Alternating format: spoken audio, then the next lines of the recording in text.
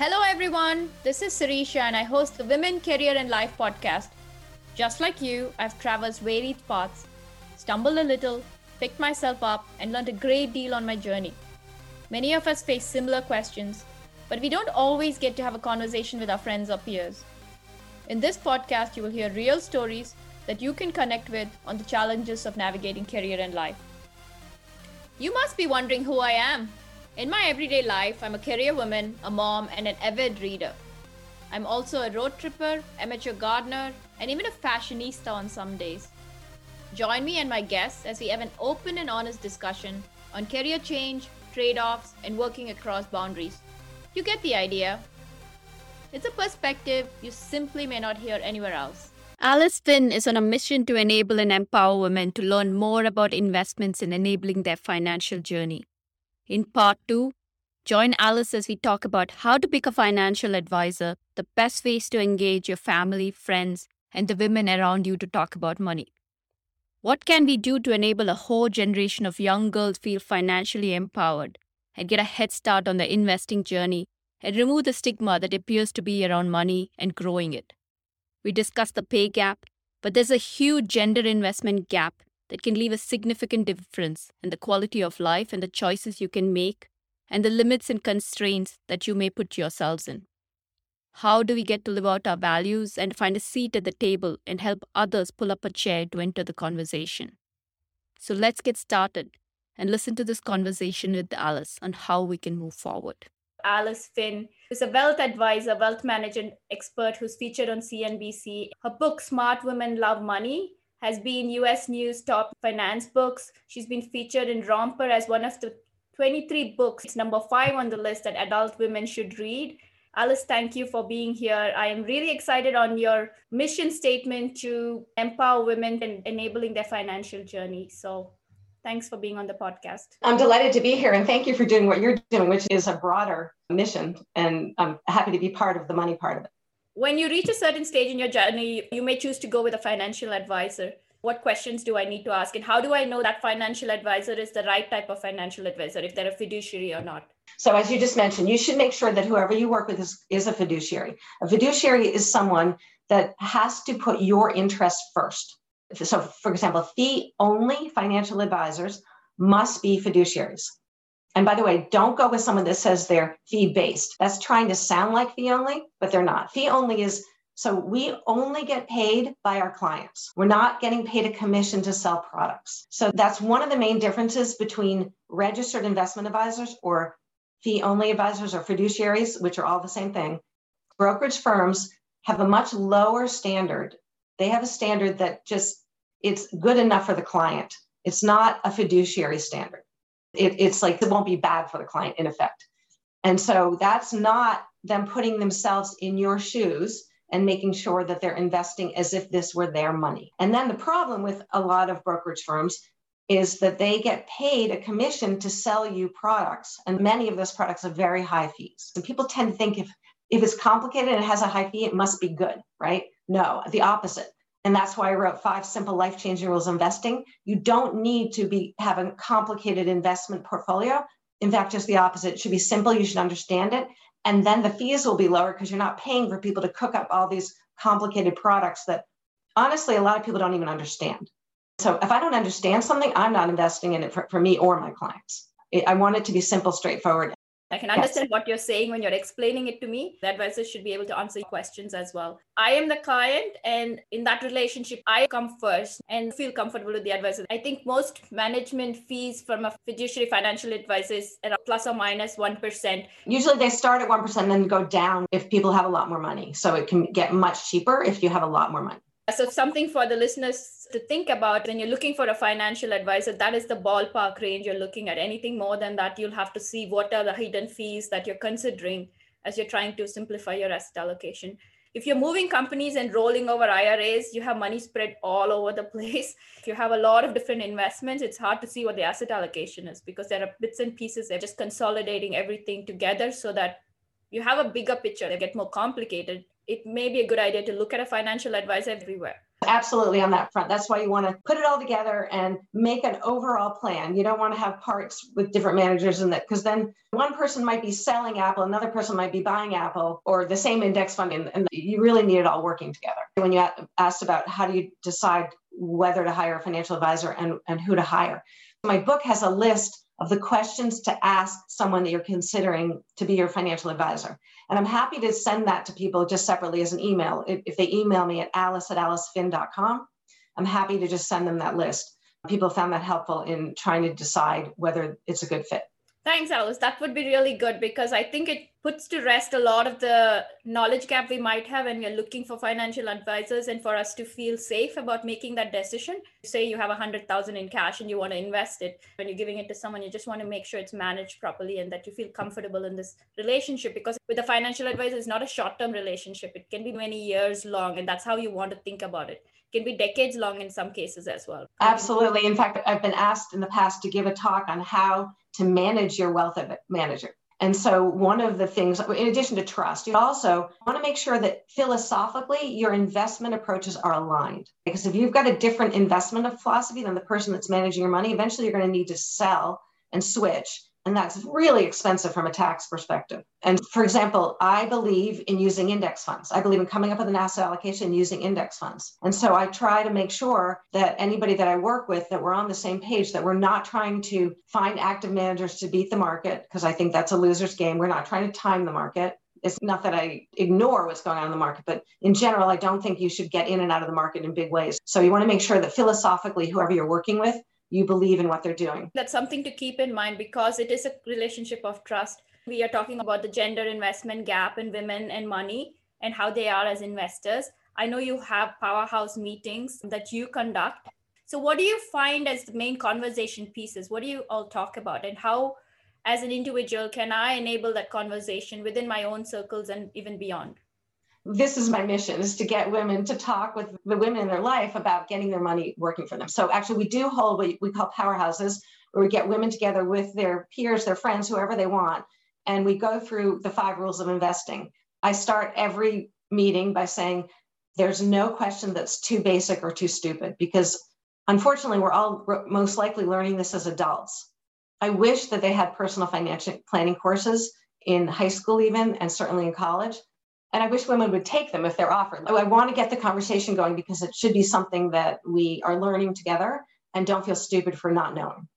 And so in our powerhouses, we set that stage and people do ask questions. So the 5 rules create a really good foundation to how to think about investing. And then for the rest of your life, if someone's saying to you, I'm going to pick stocks for you versus index funds, you're going to say, no, that doesn't comport with the 5 rules. So that's not how I want to invest. Or if the fees are really high, nope, that doesn't comport with the 5 rules, and that's not how I'm going to invest. So just the book will provide a foundation, sort of a touchstone to think about when you're evaluating how to invest for the rest of your life. And hopefully, if you know about investing and you talk about it, women will seek you out and say, how are you doing this? How did you roll over the 401k, your old employer, into your IRA so now you can control it? And this will just be part of what we talk about in our lives. Money shouldn't be something that's secret. It's really important to get it working for you while you're doing other things. It shouldn't be time consuming. To set it up might require some attention, but once it's set up, really, you just let it keep going. Don't fool around with it too much. I couldn't agree more. I think it's very important to have that conversation with friends, with family, with others you meet, because there is no system that teaches you this. So this is the only way to get the conversation started, unless you think to go pick up a book and want to read a book. So it's a starting point to have that. Do you have kids? Do you talk to them about money? Yes, I have a daughter who's 25 and a son who's 22. And I've been talking to them about money for a long time, obviously, because this is my business.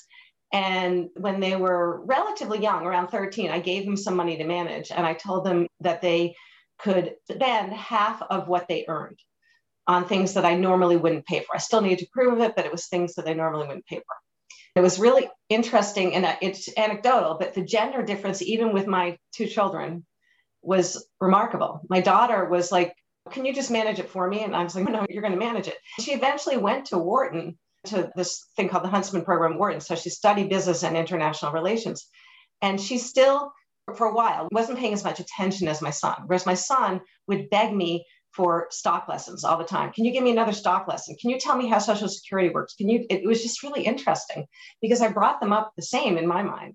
So then when my son was in high school, he joined the investing club, and there were, I think, like 16 students that showed up, and all but 2 were boys. There were only 2 girls that showed up. And I said, why? What happened? And then the 2 girls dropped out because they felt uncomfortable. And I said to my son, whose name was Michael, I said, Michael, why do you think that is? He said, I think the boys think it's cool to be an investor. And whereas for girls, it's this sort of cultural psychology that somehow it feels greedy to care about money. And it was just so interesting that in my own family, I saw this difference. And then my son experienced it in high school. And actually, he's in college now, and he's studying engineering, and he's a senior. And they offered a course on wealth management to engineers. And so he just told me recently at the beginning of the semester that when he looked at the roster of who signed up, it was all young men. No women signed up for the class. And I said, oh, Michael, you're going to change that. You're going to go get some of your female classmates to sign up. And so he said he was going to. I haven't talked to him since, but that's just crazy. So these are not women that are intimidated by numbers. They're engineers. And somehow they didn't want to take a wealth management or personal finance course, whereas the young men did. So we definitely still have a lot of work to do. There's still a gender difference. And so I'm trying to address that. That's a very fascinating story. And that's the reason I asked you the question, because I came across that comment you'd made before. I find that even in school, the similar example is math and STEM, because when my kids were in middle school, when I looked at that picture of their STEM state tournament they went to, and maybe 40 kids, there were 5 girls and 35 boys. So you could start to see that gender gap sometimes show up. Then it's not clearly understood why there is a gap. There's no reason, like you said, your daughter sees you managing wealth for other people and yourself. So she has a role model there. And honestly, when it came to math, when she was in kindergarten, I said, your great-grandmother was good at math, your grandmother was good at math, your mother's good at math, you're going to be good at math. And she is. She likes math. I was able to address that. And I thought we were making in our country more progress on the STEM front than maybe we are. When I decided to focus on this as an issue, I felt like it's a final frontier of feminism for women to focus on investing and getting the money working for their future.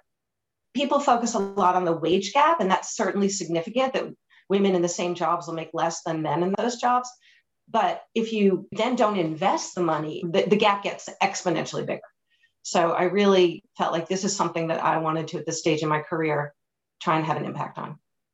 I think that you called it the gender investment gap. It's 82 cents to $1, but when you do compound interest, that gap just widens phenomenally, that to make up in time. Exactly. The numbers are pretty amazing. The compounding effect of getting your money working for you is amazing. And then if you're not doing that, the gap between you and people that are is going to be huge.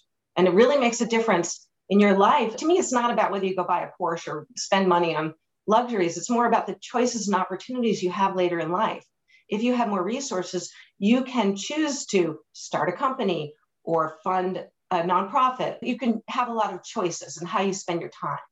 Whereas if you're having to work for money later in life, you're constrained in what you can do.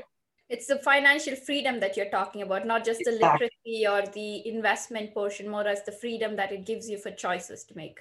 Exactly. It's partly it's freedom, but it's also, once you have that freedom, what do you want to do with it? And if you have resources to put to work for things you care about, whether it's funding someone's education or helping someone with a down payment on a home, you have those opportunities to have an impact and make a difference in other people's lives. So in some ways you can get to live your values that you are doing, but with more of a seat at the table to make the decision. Exactly. It's powerful to have resources to put to work.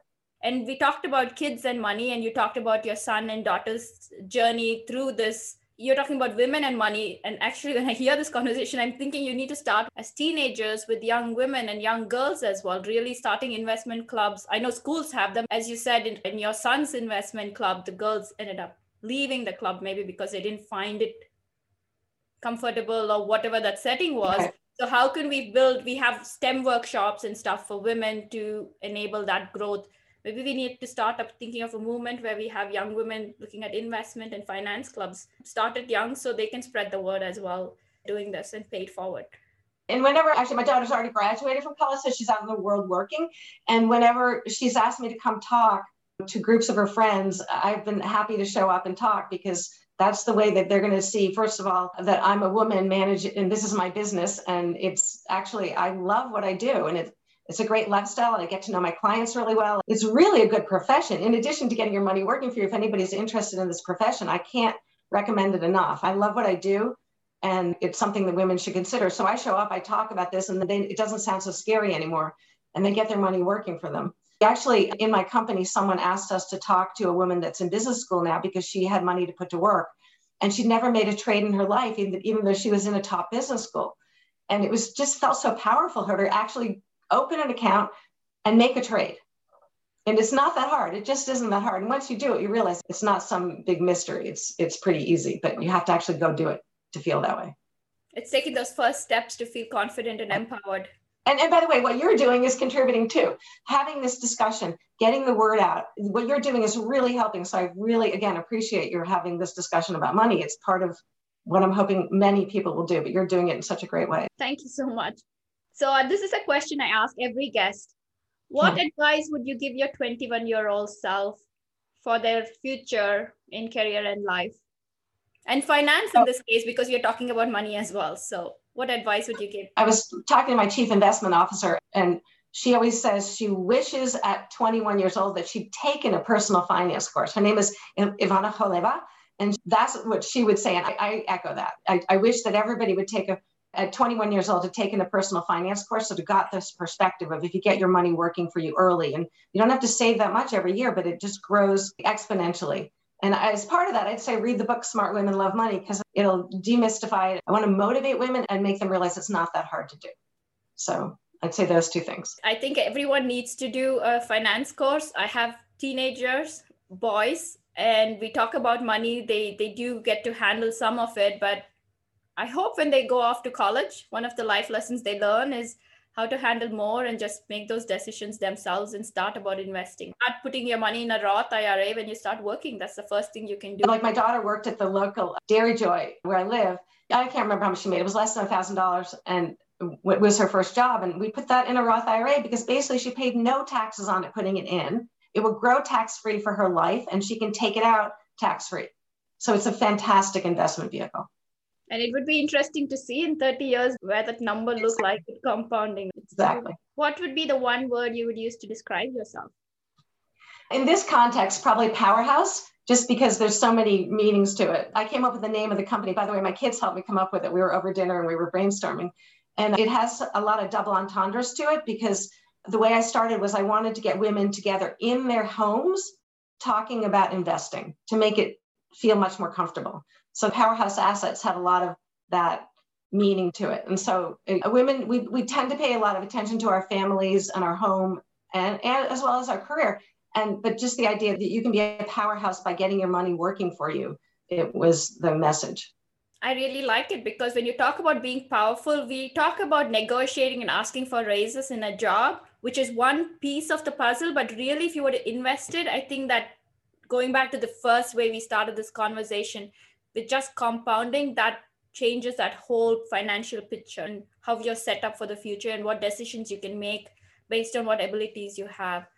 So it's a whole different outlook that you can envision for yourself from where you are today. And I hope hearing this conversation, more women are thinking about their own financial future and how they're investing and see themselves as investors. I like the fact that you want to do an I'm an Investor campaign, and that also they are having this conversation with their friends, family, their nieces, their daughters, their cousins, just everywhere, even their aunts and grandmothers and whoever else, because it's never too late.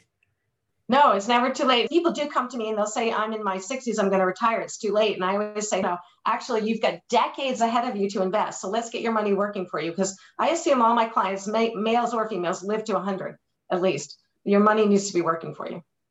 Yes, and that's the last point I want to end with. When I had this conversation recently with a friend who came up with this number saying, hey, I think I need this much to retire. And I was like, actually, you don't need as much, maybe even, because at retirement doesn't mean you take all your money out and it's going to sit in a bank account. That money is continuing to compound and grow. and you take out a portion of it. So it's never too late, because you, to your point, if you look at it 100, that's still 40 more years of growth at 60. And that would be a huge mistake to take all your money out in your 60s when you hopefully have decades ahead of you to live. What I'm trying to figure out is how much can people spend of the money they have and make sure their money will last for their lifetime. But that requires them to get it invested. So that, I think one thing we didn't talk about was that I think there's a woman named Liz Pearl that I quote in my book, and she said, women think of money like a lake, and that if they spend it, it's going to dry up. Whereas men think of money like a river that keeps flowing because they'll invest it and make more money. The point is we need to get our money flowing so that we can take some money out and it will keep being replenished by the markets. Yes, a great visual to have when you're thinking about money and to motivate yourself to get into this. Any last words, anything that you else wanted to cover in addition to what you just talked about, Liz Pearl? I would just say, actually, if people are interested and they want to participate in what we call a powerhouse and to go through the 5 rules of investing more than I've done here, just send me an email at alice@alicefin.com and we'll put you on the list. We don't charge for it, and we're happy to include you in one of the upcoming ones. So excellent. Alice, thank you. This was great fun talking about it. It's an important topic, and it can be intimidating and sometimes uncomfortable to talk about, but I really enjoyed reading your book. And kudos to you to want to do this and empower more women. And I'm so happy to see you carry on that mission statement. And thank you for what you're doing. As I said, yours is a broader mission, but all of it's important. And I'm glad you're focused part of it on the money part. So thank you for doing this. I hope you enjoyed today's episode. Tune in every other Wednesday to catch the next episode. Please like, subscribe, and leave us a review on your favorite podcast platform. All the resources we talked about are also available on my website, womencareerandlife.com. I would love to hear from you about your stories and your journey. You can reach me on my blog, Twitter, Instagram, or Gmail at Women, Career and Life. Until next time, this is Sirisha signing off. Remember, there are infinite possibilities to drive change in career and life. Which will you choose to make a reality today?